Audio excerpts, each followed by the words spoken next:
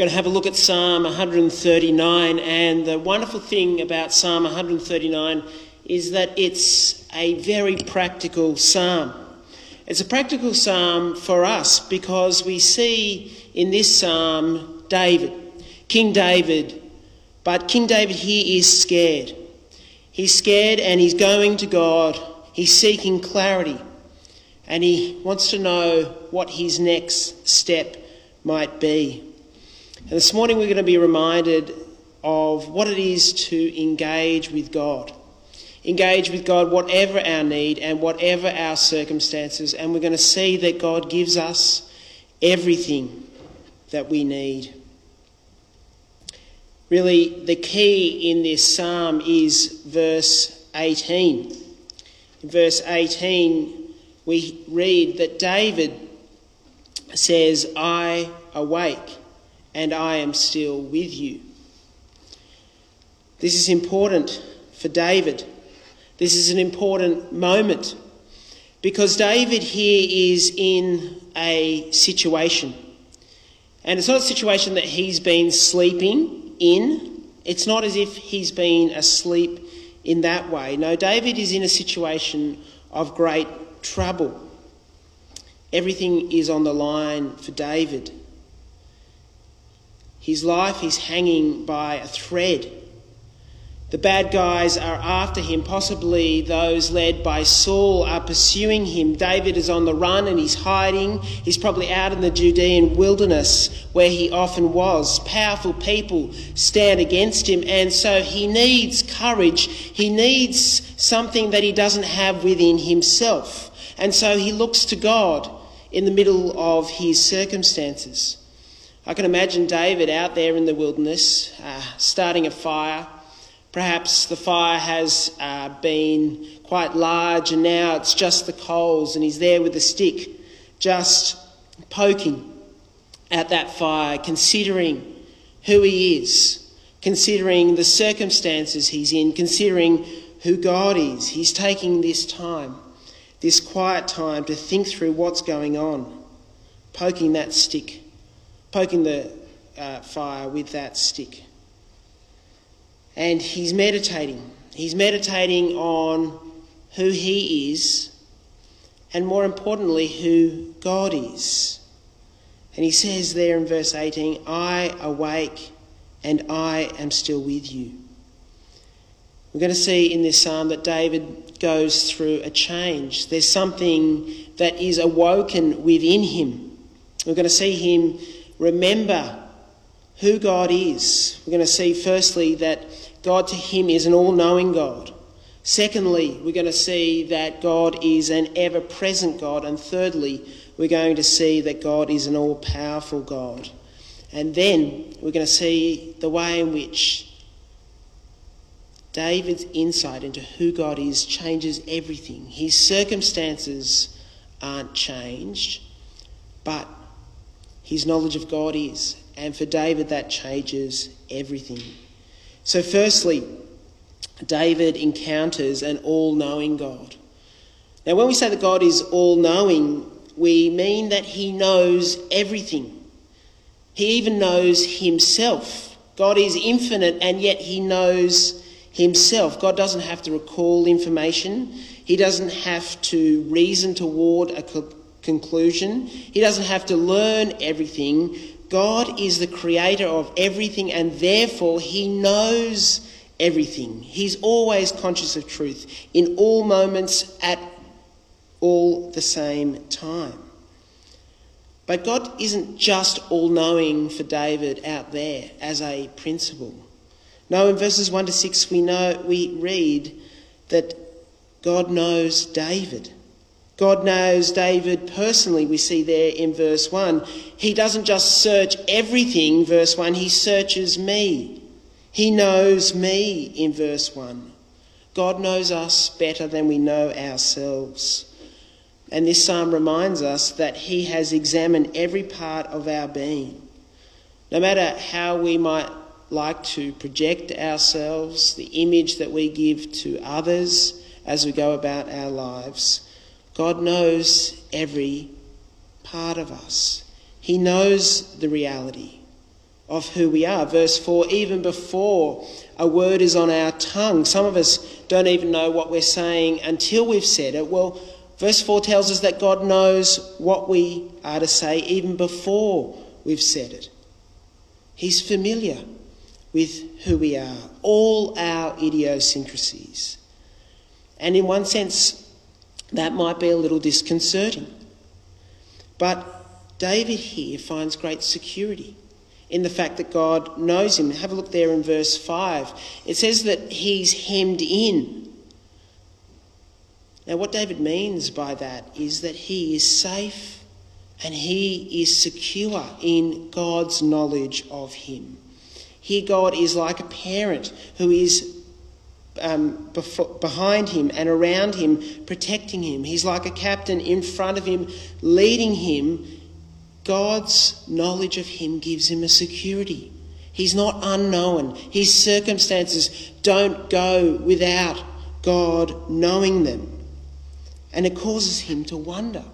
Verse 6, such knowledge is too wonderful for me, too lofty for me to obtain. You see, what really blows David's mind is that he can't even know the way in which God knows him.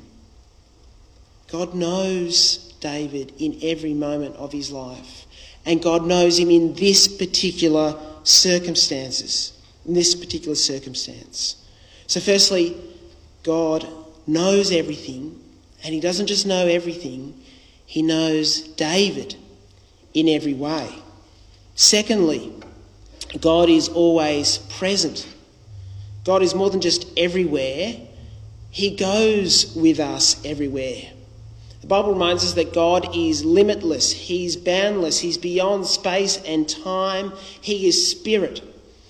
And yet, David is reminded that God does reveal himself in particular ways and in particular places. Although God is not tied to any specific location. He's not in, as Paul says, he doesn't live in temples made by hands. He does come to his people. He is present with his people. He's present with his people. Verse 7 says, where can I go from your spirit? Where can I flee from your presence? David is reminded that there is no place he can go to avoid God. There is no secrecy before God.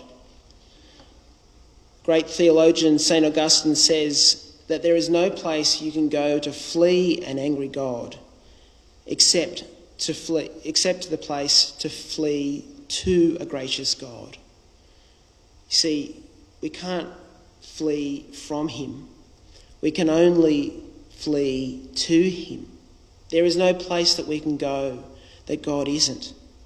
And so we must go to him. And this is a positive thing there in verse 8. If I go up to the heavens, you are there. If I make my bed in the depths, you are there. Wherever David goes, he knows God is with him.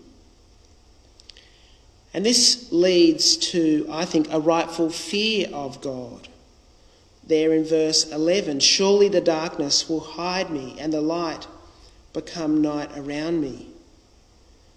See, there is a right fear that God is with us.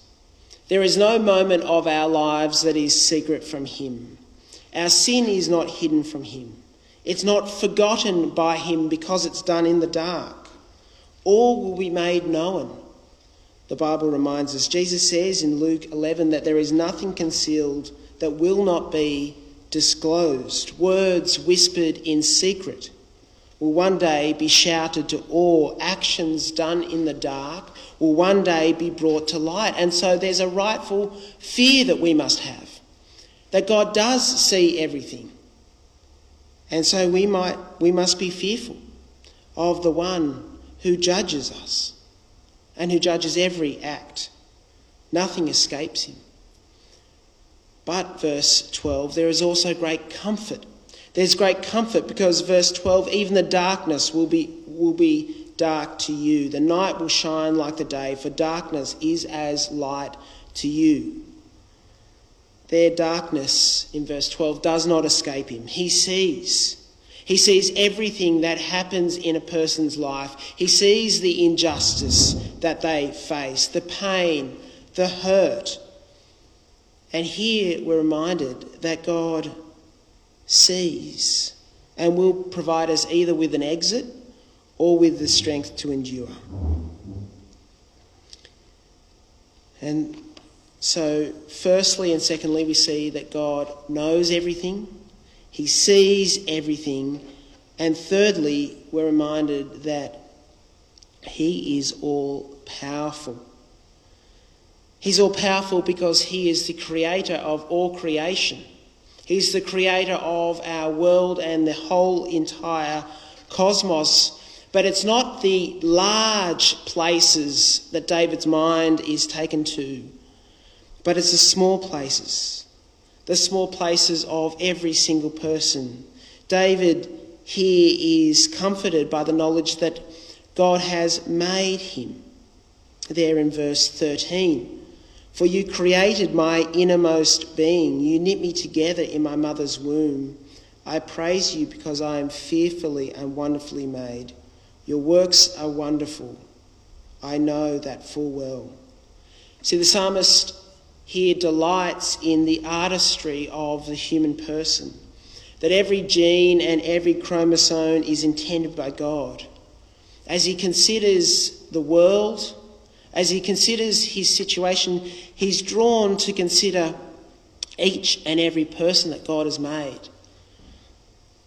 Every person is designed by God. The picture here is one of God handcrafting every human being. And so it's important as our society faces questions around the sanctity of life, around when life begins, it's important that we ask who decides to live or to die. This psalm reminds us that God is all-knowing.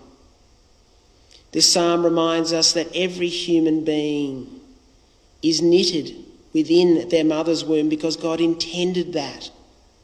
And so who should take the life of those that God has given it to? The answer is no one. God is the one who gives life. God is the one who gives life in the mother's womb. And you notice here that the psalmist connects both the start and the end of our lives. God knows both ends of our life. And we are precious. Verse 16, "Your eyes saw my unformed body. All the days ordained for me were written in your book before one of them came to be." God knows us and has formed us before we are born. And he knows the number of our days till our very end. And no matter whether we're in the womb or at the end of our lives, all people are precious to God. You are precious to God. We hate the sin that so racks us. We might even despise the effects that ageing brings. But we must never despise the body and the character that God has given us, because he has formed us in our mother's womb. And every single day that we have lived is a day that God has chosen for us to live, because we are precious to him. He made us. He cares for us. And so David's thoughts as he's there around the fire, poking the coals, are to a God who has made everything, a God who knows everything, a God who is with him at every point of his life, a God who is powerful in the big things and in the small things of life. And there David is taken to be with God in his thoughts. But there in verses 19 to 22, there's this strange kind of interruption. David's mind is taken back to the circumstances that are before him. He's driven by a zeal to God, for God, to call on him for judgment and justice. Greed and violence surrounds him. And so he is taken to this moment.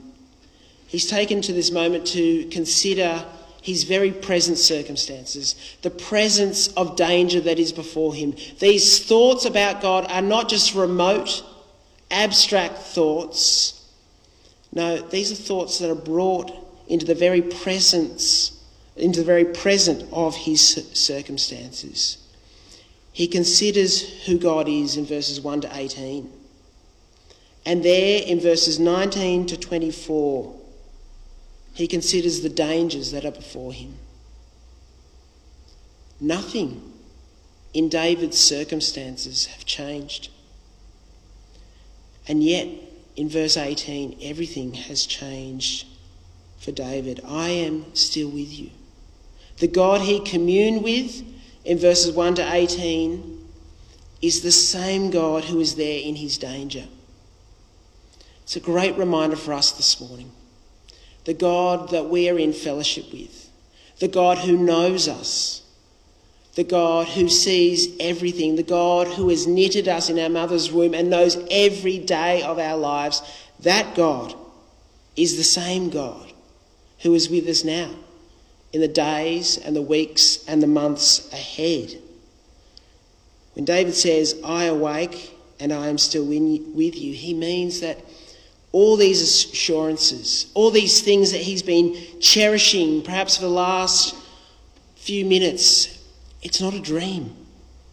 The love of God is more real to him than his present circumstances. Who God is far more important to him than the danger that he faces. And we as Christians know this because of the Lord Jesus.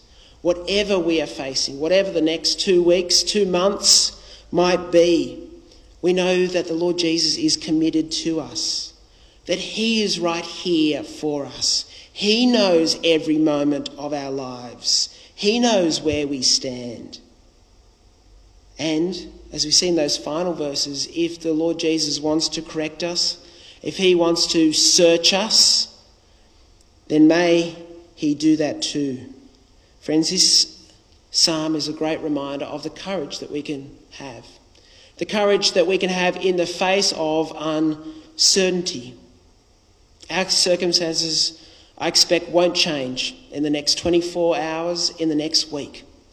But what can change is our knowledge of who God is, of how he's present with us, of how he's with us even in the face of danger and uncertainty. Because the one that we really should fear is the one who we can sincerely welcome. The Lord Jesus knows us. He knows our sin. And yet he has died for us.